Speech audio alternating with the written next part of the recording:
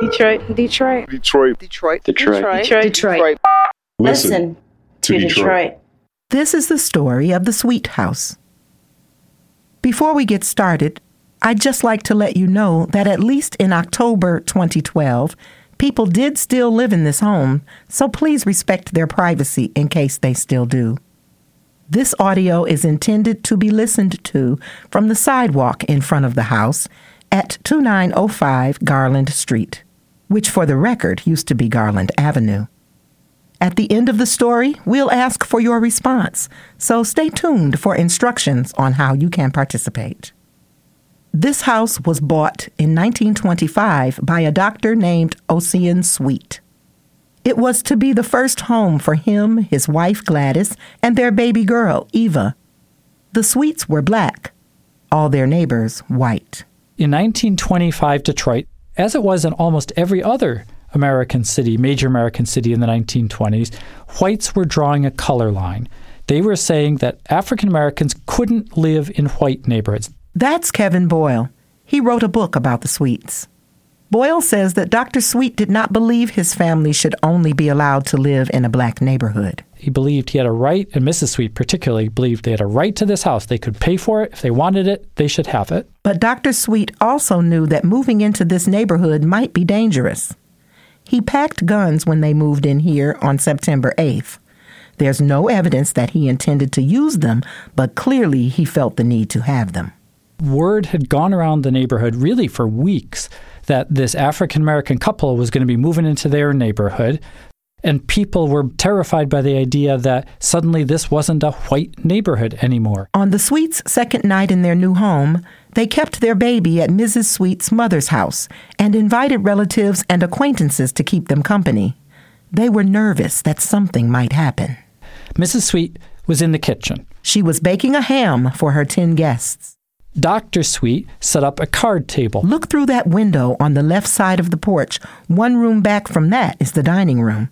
In that room, Dr. Sweet played cards with some of his guests. And the idea was that you were just going to keep everybody's mind off things until night came. And then right around 7:30 or so, Dr. Sweet's little brother, Henry, he got up from that card table and he went to the side windows facing Charlevoix.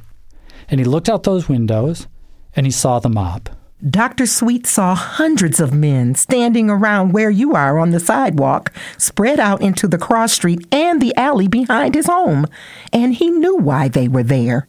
He knew they wanted his family out, that they wanted him gone. Can you imagine?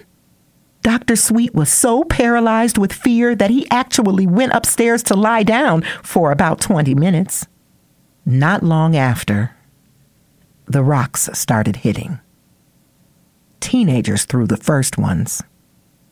Maybe it was a dare, kids trying to impress each other. They just started lobbing them across. And then once that happened, the mob mentality kicked in and more people joined them. And the stones hit up on the roof of the house. You can see how it's sloping down. And it hit on that gorgeous front porch, and the stones hit on the lawn.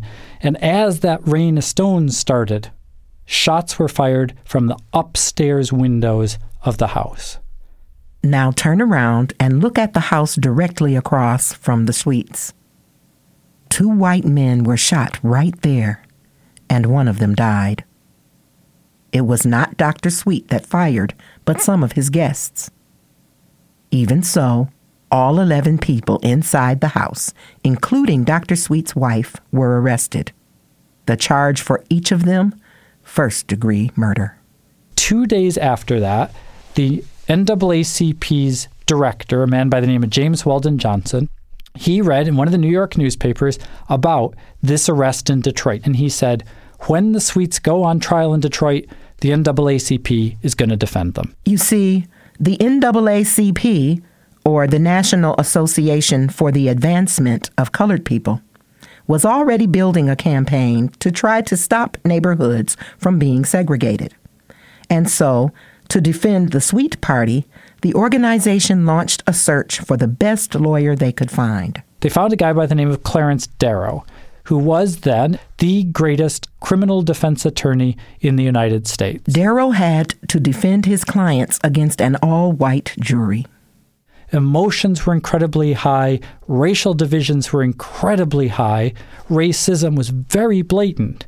And so the great fear was that jurors wouldn't vote the facts.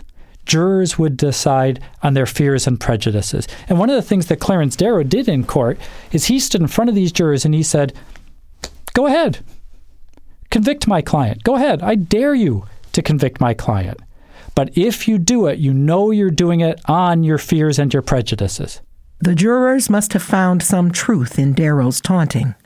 For over the course of 2 trials, even with Dr. Sweet's brother Henry admitting that he fired into the crowd, no one, not one of the 11 people in the Sweet house on September 9th, was convicted of murder. And that's an amazing thing. Here it was, at the height of the American conflict over race, African-American men in the city of Detroit on this street, in defense of their house, killed a white man. And an all-white jury said that they were not guilty of murder for that act because they were acting in self-defense. It was a huge victory at the time.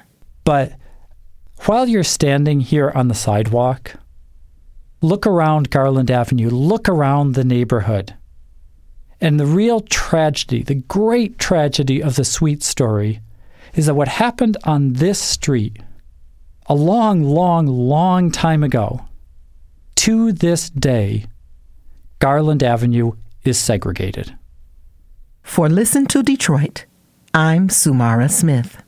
In just a second, I'm going to tell you how you can share your reactions to this story, so stay tuned. This audio guide was produced by Laura Herberg with Posey Gruner, Noah Morrison, Zach Rosen, and Allison Swaim. It was funded in part by SoundCloud, with in-kind support from 1019 WDET. A very special thanks to Kevin Boyle.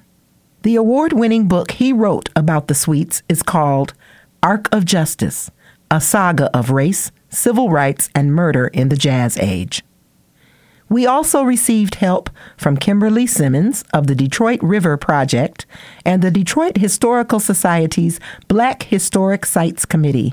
Jeanette Pierce of D-Hive also helped out.